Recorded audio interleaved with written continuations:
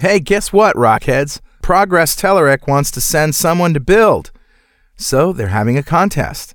Step 1 is to sign up and learn about the new innovative modern UI tools they'll be announcing at Build. By registering, you'll be entered to win a full conference pass to Microsoft Build plus a $500 travel stipend. They're also giving away 3 Telerik DevCraft UI licenses. And for .NET Rocks listeners, they'll also be giving away a Telerik DevCraft UI license every week. All you have to do is register at buildcontest.pwop.me. That's buildcontest.pwop.me. Progress offers the leading platform for developing and deploying mission-critical business applications. The creator of the award-winning Telerik, .NET, and Kendo UI, JavaScript user interface components and controls, reporting solutions, and productivity tools, Progress offers all the tools developers need to build high-performant, modern apps with outstanding UI. Go now to buildcontest.pwop.me and sign up to win.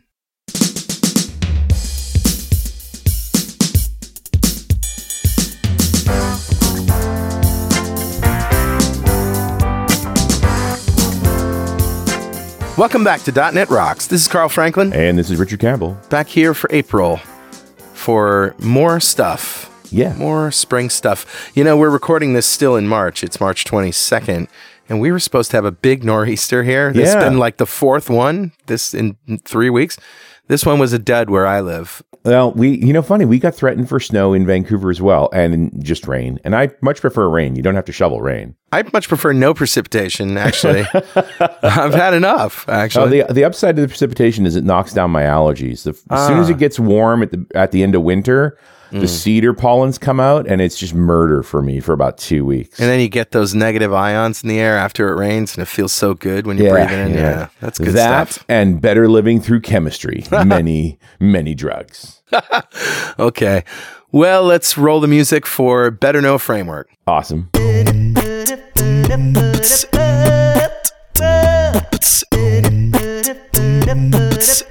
right, man. What do you got? Well, this is sent to us by an alert listener, and it was Alexander Taran. Mm-hmm. It's a website called CodePen.io. And CodePen.io is sort of like the ultimate HTML, CSS, JavaScript playground. Cool. Yeah, it's all real time.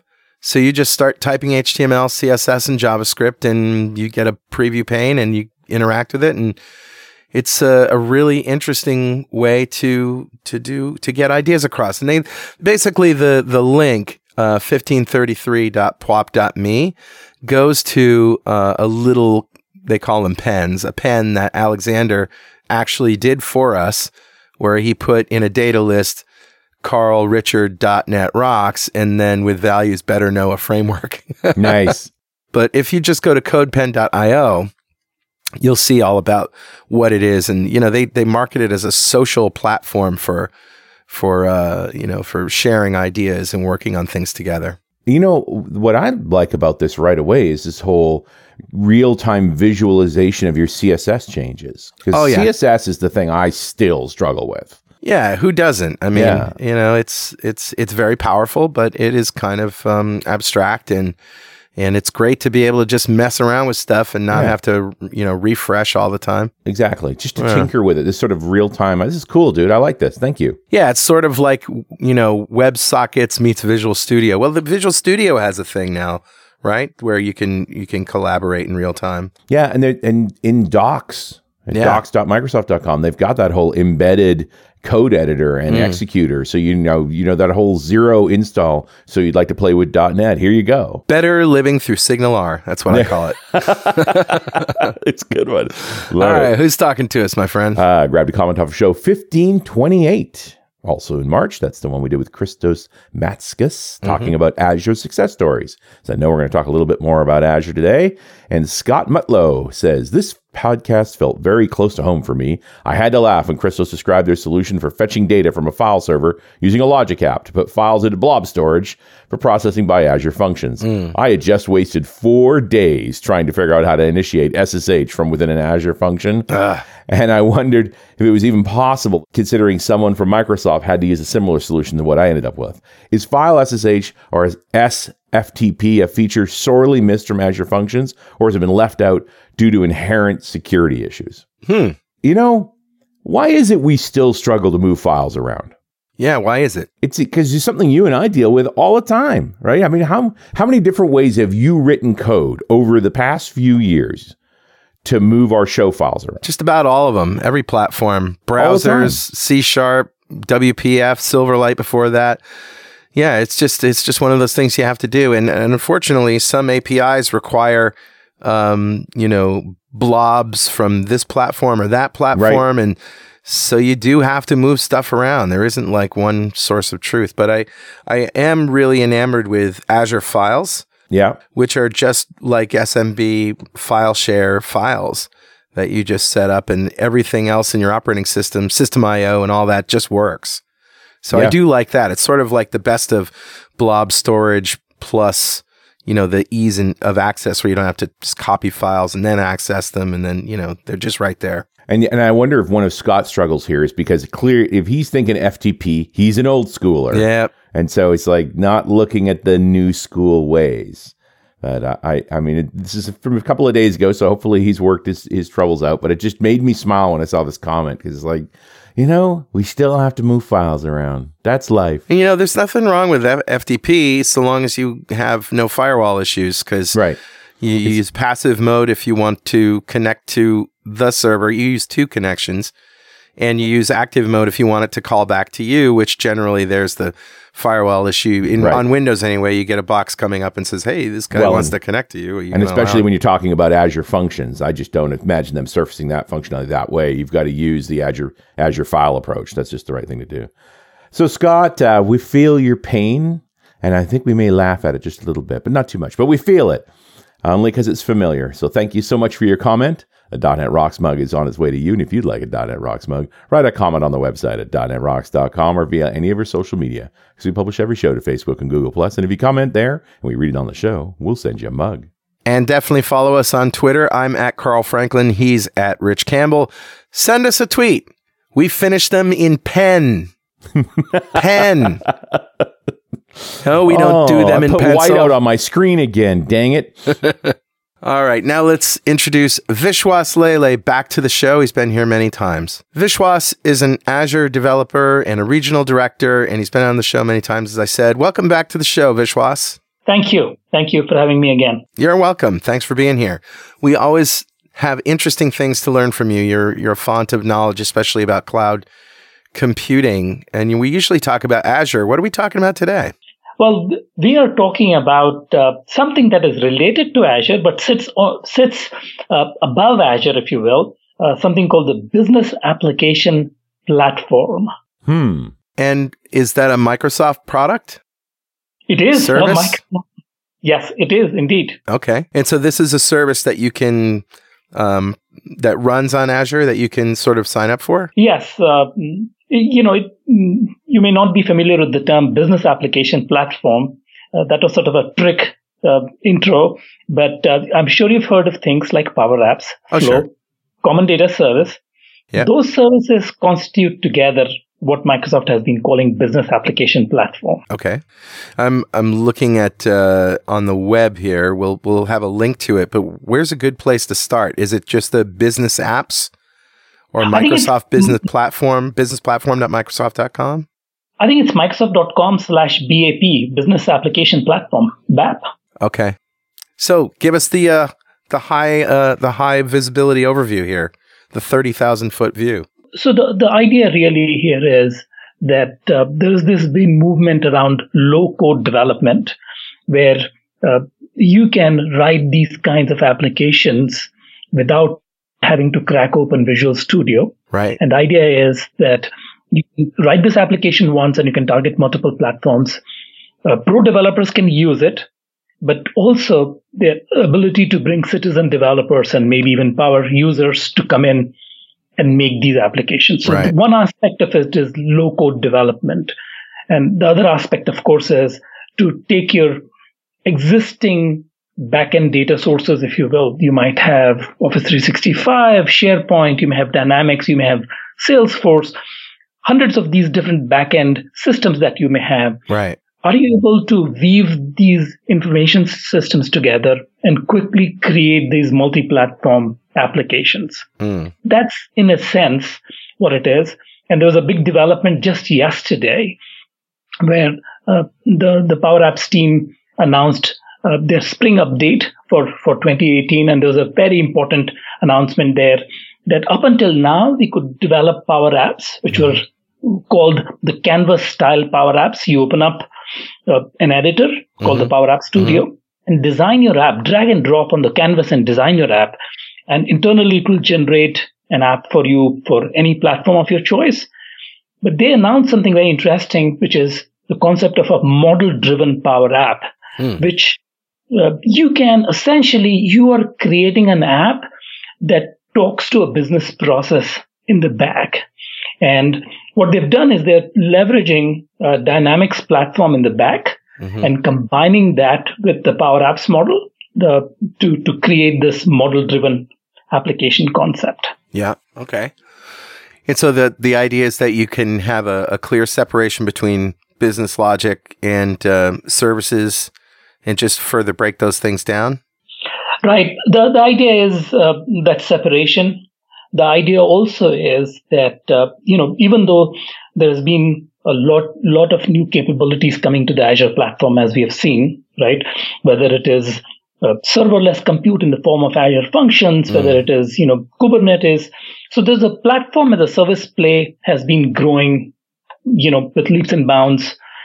But at the same time, ability to just write applications that combines all of these backend data sources still remains difficult. Yeah. So what's happening is we've created this gap between what line of business applications that our businesses want and how much IT and development organizations and pro dev can produce, right? So how do you sort of bridge this gap? Because, these businesses are demanding these new applications. Data is spread out, more diverse. So can we create a layer above this platform as a service layer, okay, where you can connect to these backend data sources and then in a canvas-driven manner or in a model-driven manner, create these applications quickly. That's ultimately the idea here. So we're talking about when we have data that's being accessed by Dynamics and Office 365 or just any kind of data sources that are out there, you define them with a business application platform, but there's also UI elements there too, right? That is correct. That's correct. So, in a canvas driven approach, and for your listeners who've been using Power Apps, I don't want to confuse anybody. If you've been using Power Apps for the last 18 months since the announcement, you've been building what they're calling canvas driven apps. So, you go into a Power App Studio and you can choose the Windows Store version of it or a web version of it. And there are a pre-baked set of controls and layouts available to you.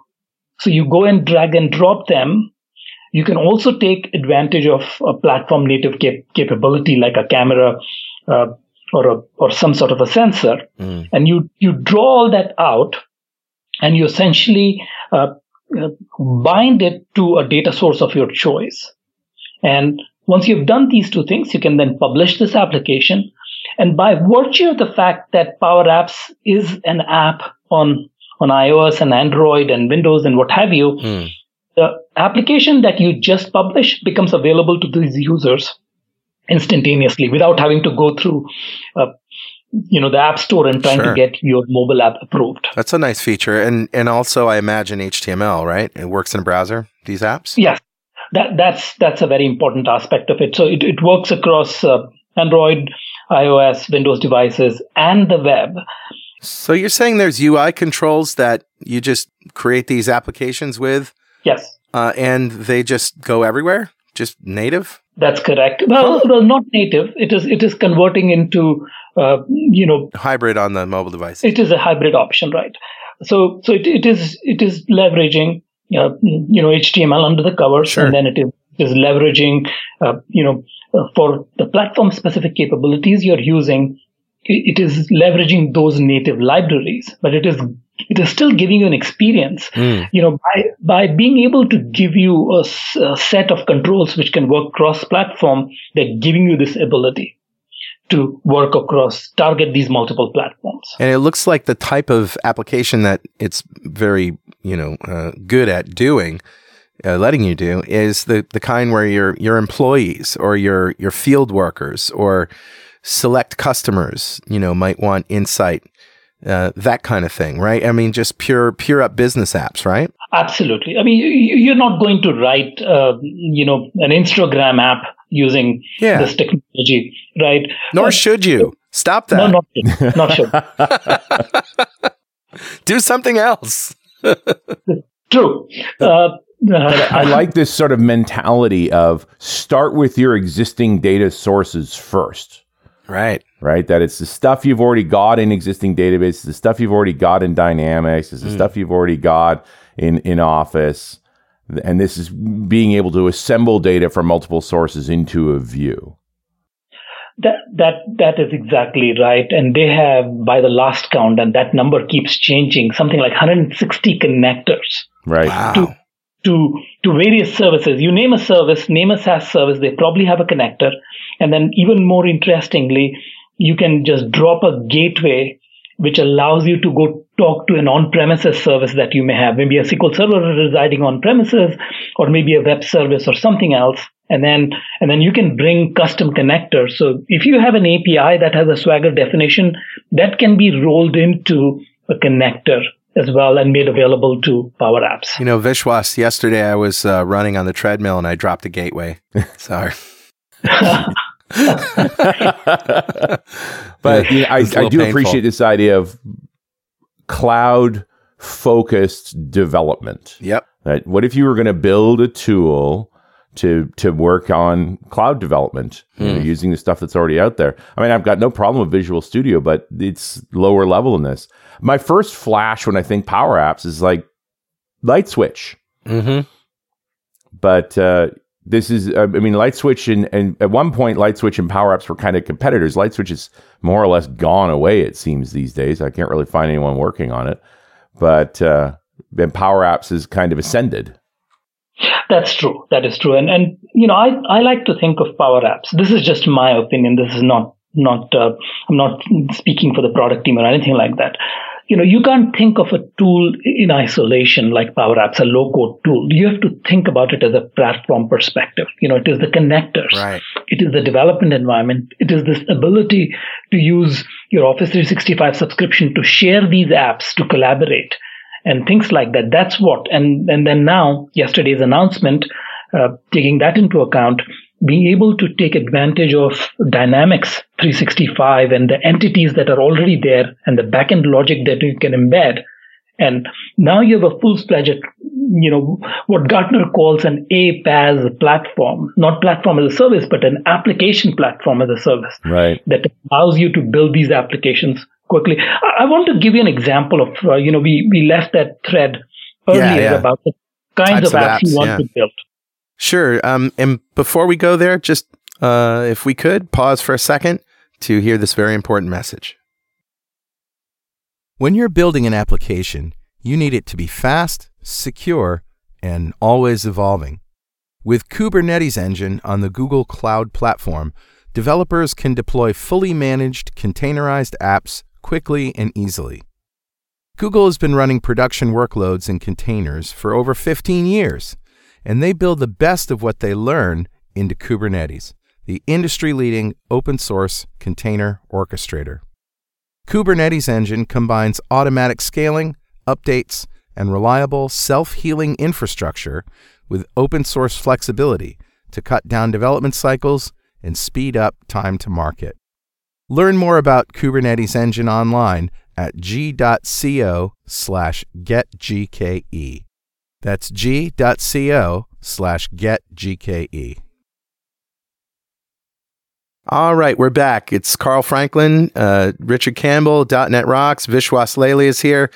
We're talking about business application platform, Microsoft, and he was just about to give us a good example of an application that fits perfectly in this platform. Yeah, so thank you. The application that I want to talk about is this happened almost 18 months back or so. Local Microsoft office here was going to have a sales summit, a regional sales summit. And at the last minute, they realized that they wanted an app for the attendees to be able to track sessions, to be able to collaborate with each other. And all of that data, and they also wanted to upload pictures, and there was some approval things, and literally a week or two before this event, right?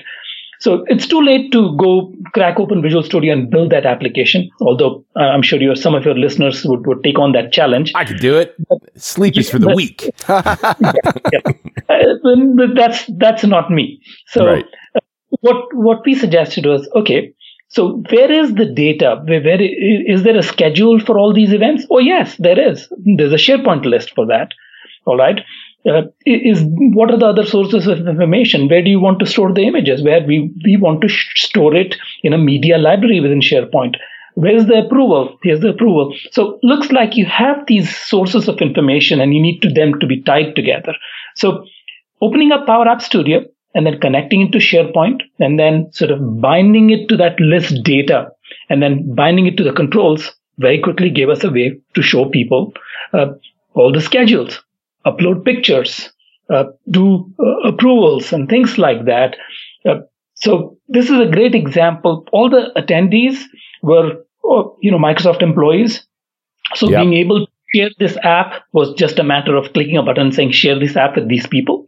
And they go get Power Apps from a store of their choice or the device of their choice. And now this app shows up and they can pin that app and get access to that very quickly and look at the schedule, make comments and things like that. This was literally done in 1 week from the time classifying all of this requirements and then binding them and then putting it out.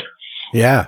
And where do they deploy the app to, Vishwas? Are they putting it in the store or is it their own local thing? So, what they're doing is, this is where we should talk about,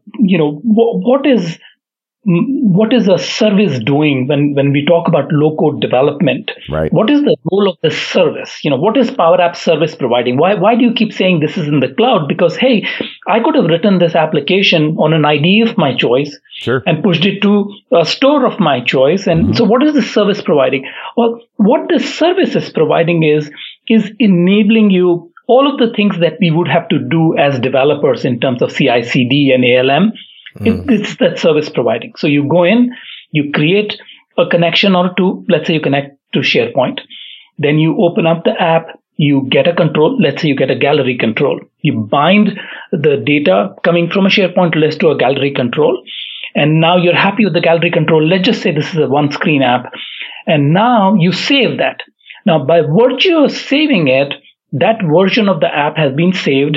And people who within your organization who have been given contribute rights to this app can now just look at the app and provide you some feedback, right?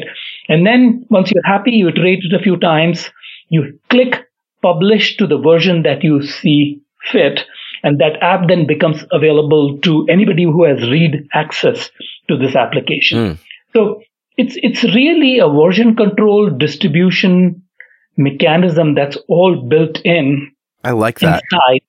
Inside the service. I like that because, that's where we usually turn to third-party tools and whole, chains of products and stacks for deployment and all that stuff. And it's great that this is just all built in. Are there any holes in it where you're going to need third-party tools? Yeah. So, with any of these tools, and we have heard of these Power App citizen developer tools this is not a new concept. We have heard this over and over again, right? I think one of the challenges that you run into with these tools is you reach a point where you reach a cliff and, I need a specific customization that you're not providing. I need a control that you're not providing. I need to write a business logic. And we should take a moment to talk about how do you code in this low-code environment. We'll come back to that in a second. Okay. But to specifically answer your question, you want to do some complex calculation. You don't want to necessarily write that calculation inside that Power App itself, right? The language itself is not expressive enough. Power Apps is a client-side technology. You don't want to bring that data on a device like that. So I think one thing that is different this time around is there is this extensibility story. So you want to write a complex piece of 200 lines of code, which you never should be coding inside this low-code application. Well, guess what? Write it in C# or Node or what have you, and drop it in an Azure function, right? And then invoke it from there. So that's the idea. So, some of my colleagues are saying, hey, why are you interested, Vishwas, in this low-code tool, right? I mean, doesn't it become challenging and limiting at some point? And I said, even though I'm a pro developer, I'm constantly looking for tools which will reach me to a point, that first pass as quickly as possible. And then we can figure out where we need to drop down and go into, platform that give us a richer capability. And I totally get this idea that we'd be able to build back-end services in .NET. I guess the question is, can you get under the hood of the client-side code? So that's a great question. So let's just talk about how the client-side code comes about. So what they have done essentially with PowerApps is they have created an expression language, which looks very similar to an Excel expression language. Okay. Mm-hmm. So there are two ways you can program in PowerApps.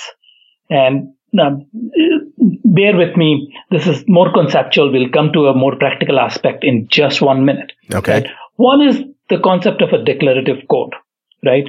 So much like in Excel, you want to take whatever is in cell A1, multiply it with cell A2, and then store the results in cell A3, right? So you have a bunch of formulas, you write them. And by the way, if you want to populate cell A3, nowhere in Excel can you just say that, hey, make A3 something. You actually have to go write that formula in A3 and say where the data is coming from. Mm-hmm. So essentially, you are creating a sort of a declarative model. You're just saying that you want these things to happen. And the engine under the covers, whether it is Excel or PowerApps, is constantly evaluating these data expressions. And if something changes, in Excel, it is a cell changing. In PowerApps, it is a grid control or a gallery control, some value changing somewhere, causing a change in some other part of the application or another screen. So that's constantly happening. That's a declarative model. And there's a rich library of functions. You'll find it interesting that that library has a big overlap with Excel functions because, the designers of PowerApps really were going towards a model where think Excel, think declarative logic, right?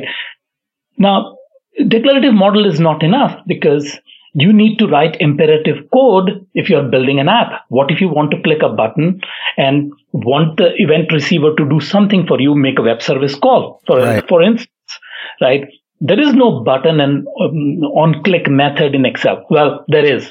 It's called macros, but we're not talking about macros. Right. In PowerApps, there is this declarative logic as well, where start with declarative, and then there's imperative logic where you can say, hey, when somebody clicks on this button, make a call to this web service. So you have flexibility in terms of what you can do with declarative code.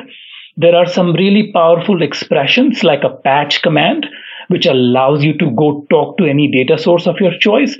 But there are variables, of course. There's a screen level variable, there's a global variable, there are collections. So as developers, it probably take us a couple of hours to understand the programming constructs there. But there is no way to extend the language itself or bring your own controls at this point. Right. Okay. That's fair.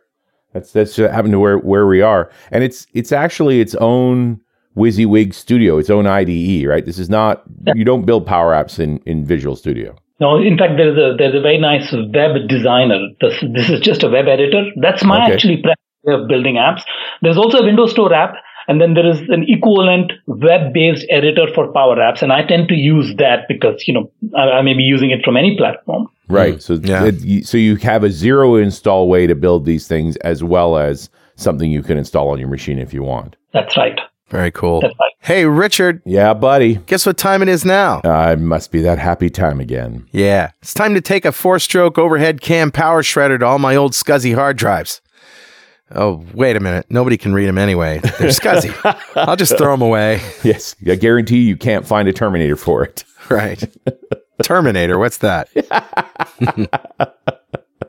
It's actually time to give away a D-Experience subscription from DevExpress to one lucky member of the .NET Rocks fan club.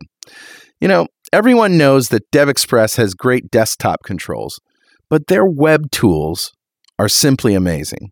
They have a collection of HTML JavaScript controls called DevExtreme. The heart of this product line includes powerful controls like grid, chart, pivot grid, tree list, and scheduler.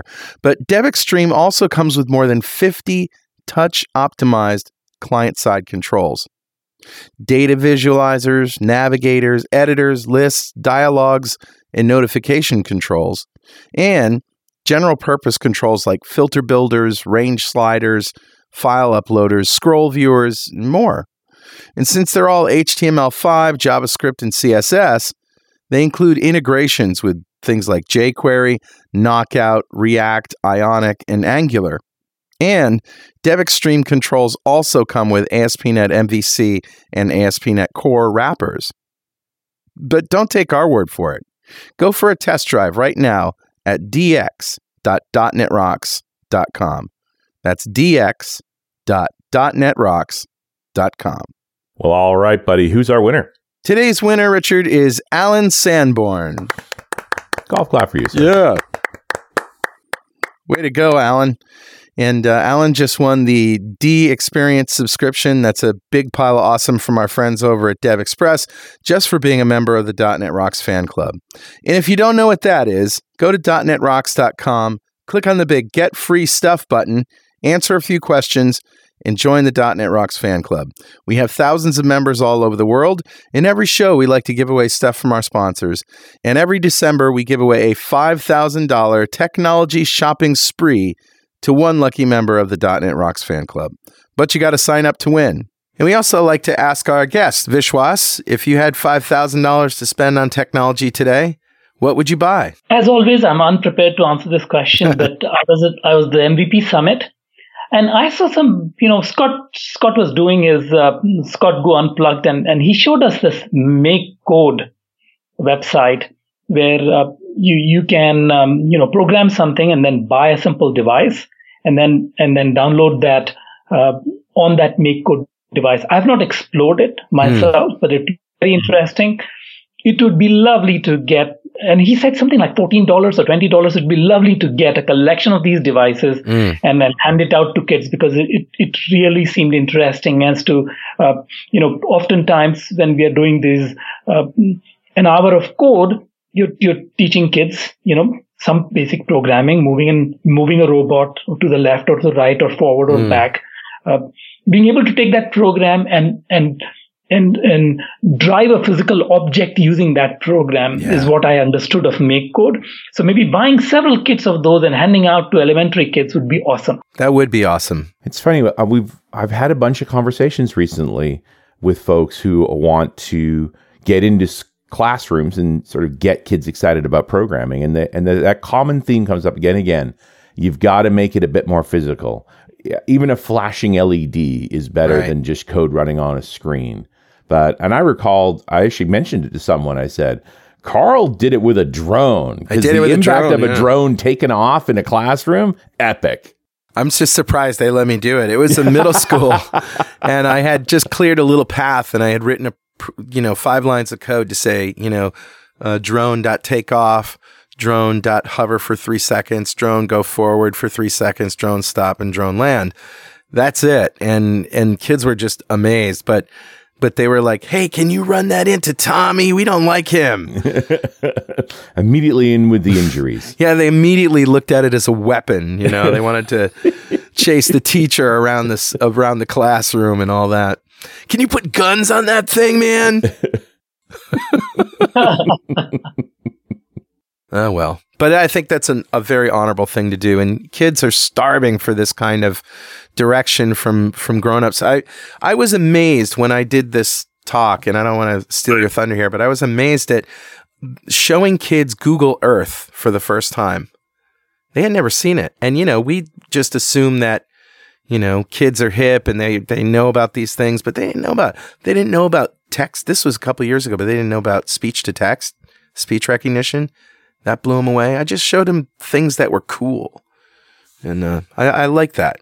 I agree with Richard. I think Microsoft, I was reading a Microsoft research article. They call this physical computing. Right. This ability, I had not been familiar with this term till I read. Makes a lot of sense. You're teaching kids, let's say, to make a virtual cat move forward or back. Being able to translate that program and then drop it on a physical object and then have that do that will exponentially increase the stickiness of that exercise, and kids would be interested. They can put their hands around it. So that makes a lot of sense. Yeah, it's just engagement. No two ways about it. I was just thumbing through the list of connectors available for Power Apps, and look, there's SFTP. Yeah. So I may not be able to do it from a function, but I can do it from the client. Yeah. Very funny. Can we talk about the broader platform here? Like, what Power Apps has clearly been around for a while. These new features are pretty powerful. Model-driven development, lots of interesting things here. So what is the business application platform part beyond Power Apps? So that's a great question. So Power Apps is one aspect of course, whether it is canvas-driven apps or model-driven apps. Then you have Flow, which is a sister service to Power Apps. So if you're trying to write some sort of a workflow, approval, what have you, you can very quickly, in a visual manner, design your workflows. And once again, you can take advantage of the connectors that we previously talked about. So you want to receive a message from Nest or alarm.com and then take an action and then have a notification be sent into your Power Apps. You can do that. Right. So workflow, the visual designer part, which is the Power Apps canvas.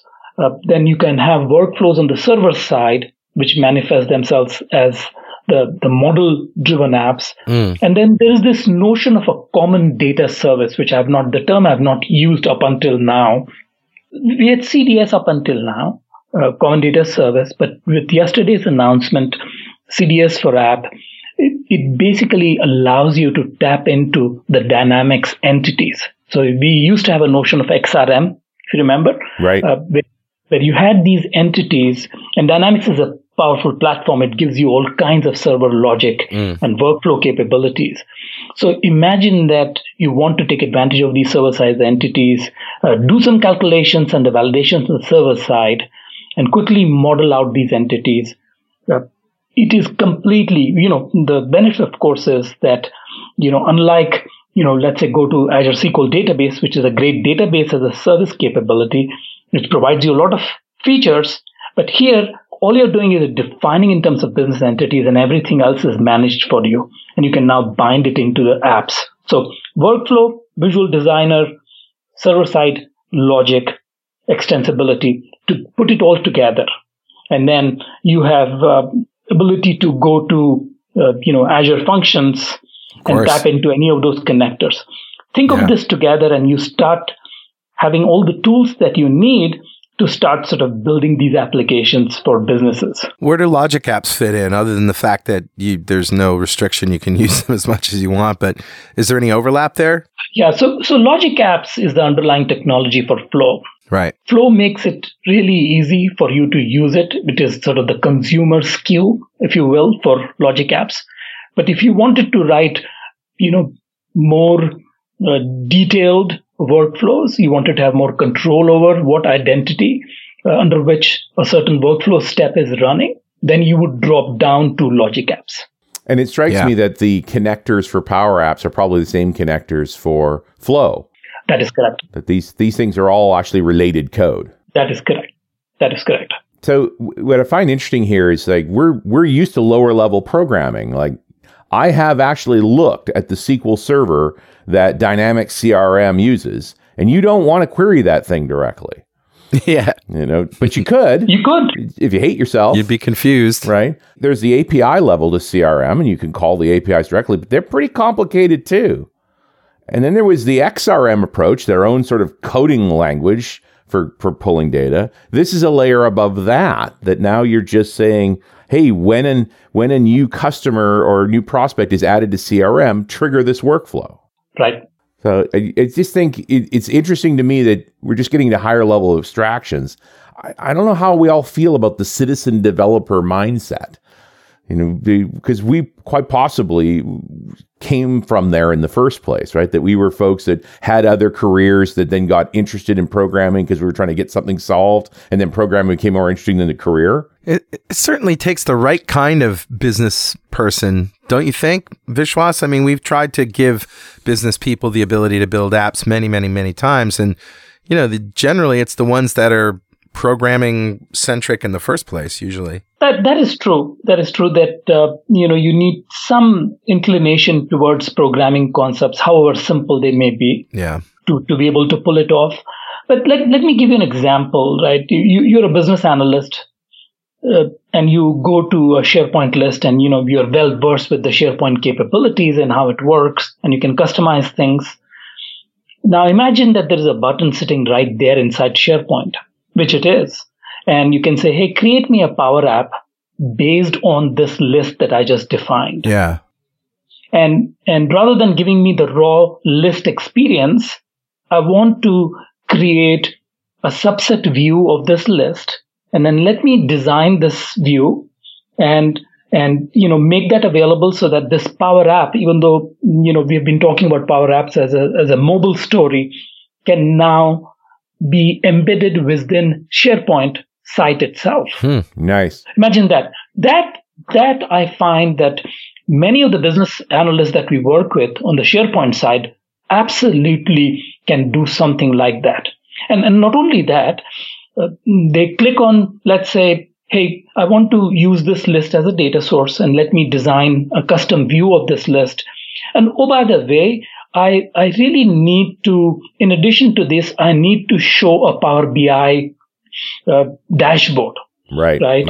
Inside this app itself. So now I come into SharePoint and oh, by the way, somebody has already created this Power BI dashboard, but I want to put these two things together.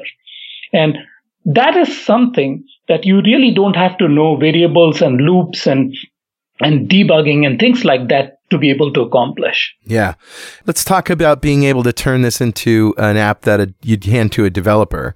Can you get low-level access to these things? Do you want low-level access? Are there entry points? That kind of thing? Right. So in this case, you cannot. In the past, we have tried that approach, and that didn't work that well. I mean, the promise of something like SharePoint Designer was that, you can start in SharePoint Designer and you can do what you can with it. And then at some point you can take that, export it, and then import it into Visual Studio and then keep going. This is my view again, that sounded too good to be true, right? The artifacts that you started with in the SharePoint Designer were really not the artifacts that you want to base your Visual Studio project on. Right. So that was a good story, but I don't know how in reality that was effective. So in this case, by saying that, no, this is an expression language, much like Excel, right?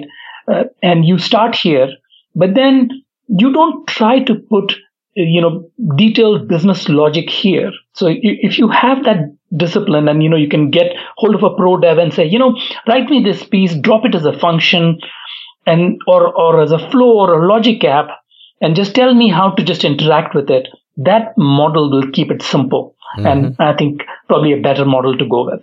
Yeah, and you obviously can create extensibility by building logic apps and functions and so forth. Sure. But the UI itself has got to be written in this form with this tool. Right. And hey, it generates to web, Win 10, iOS, and Android. Like, try and be unhappy. Well, what if you wanted to tweak the CSS or something in some way that you can't through the tool, or maybe there isn't anything you can't do? You cannot tweak, at least in its current form, you cannot tweak the CSS. I mean, you can do things, there were a few apps that were shown at Ignite. For example, I think there was an app from Pepsi where, you have a field worker going around and trying to restock these supplies. And it looked like a very branded app. And, there are tricks to be able to do that. You just change the background to something and you place your controls in a manner that it gives you that impression of styling that app in that manner. I should say that, Power Apps, it's an interesting intersection between Excel and PowerPoint, right? So much like in PowerPoint, you can come in and set your theme and it changes all your screens. That notion also applies here in Power Apps as well. Okay. Yeah, very good. Like I said, I'm always looking for the holes. Where are the brick walls? You know, where are the challenge points in its current incarnation? Right, and I think that's how we developers tend to look at this. Yeah. Where is it going to blow up on me? Yeah. My take would be that there's so much of business functionality. Somebody said that line of business applications are never ever complete, no matter how many resources you put on it, right? So I'm just thinking that you have this traditional IT organization with a certain budget, certain capacity, certain number of pro dev capacity. They can only build a certain number of applications, right? In the meantime, I have all of these business users who are expecting this consumer-like experience. They want to pull up their phones of their choice. They want to be able to complete an action by themselves using the phone, right? And now we've created this gap, and that gap is only widening, right? Yeah. And what I also like, there's a interesting, and I'll send you a link to this so you can add to the show notes. There was a podcast from MSR about context switching and the problems associated with context switching, and this idea that can you take a task and break it down to such a small granular level that it is not context switching. So what does that mean? So I'm an information worker. I enter my office, and I have 4 or 5 or 10 applications that I have to deal with. I have to go to SharePoint to look at something. I have to go to a system of record, which may be a mainframe, to look at my orders. I have to log into Dynamics to look at, my sales contacts and so on and so forth, right? Each one of that requires me to switch context and go to that system, take an action, copy something from there, move it to another application, right? That's just the reality. Yeah. Now, if you can build something like a Power App, which grabs through the connectors all of the information that is needed for that context and make it available in an app, right? For quick actions, they need to approve something, they need to go look up something. All of that is available on their phones or tablet or a web edit or a browser, what have you. Mm-hmm. It just starts to make a dent into this gap that we have created between the information worker expectations and what IT is able to produce. Yeah. Yeah. Okay. So I guess that's a roundabout way of saying, yeah, it does what it does. It does it really well. And if you want something that it doesn't do, you're going to have to write yourself. Right? Yep. Yeah. Same story. We have great tools. Xamarin is a great cross-platform technology. Absolutely. Yep. Go there. Yep. Very good. Vishwas, anything that we missed? Is there some other thing that you want to talk about before we call it a show? No, I think these have been great questions. I think you've covered it all. So I appreciate the questions. Well, this tool has the distinct pleasure of being one of these shows that I immediately want to go check it out after hearing about it. Mm-hmm. And now I'm angry because I only have half an hour before we have to record the next show. And I really want to just go play with this thing. So it's funny you say that. Carl, it's funny you say that. Remember I was talking about this app that we built for the Sales Summit, Regional Sales Summit. The many people who started using this, they realized, is this a Microsoft technology? How is this app built? Right.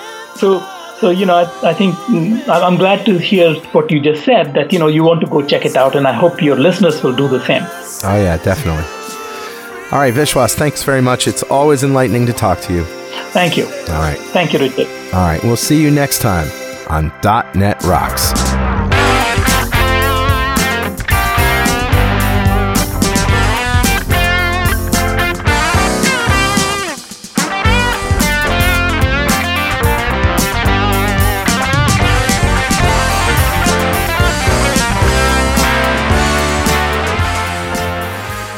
.NET Rocks is brought to you by Franklin's Net and produced by PWOP Studios, a full-service audio, video, and post-production facility located physically in New London, Connecticut, and of course in the cloud. Online at pwop.com. Visit our website at dotnetrocks.com for RSS feeds, downloads, mobile apps, comments, and access to the full archives going back to show number 1, recorded in September 2002. And make sure you check out our sponsors. They keep us in business. Now go write some code. See you next time. Got a transmitter banned by the FCC. Yes, I'm a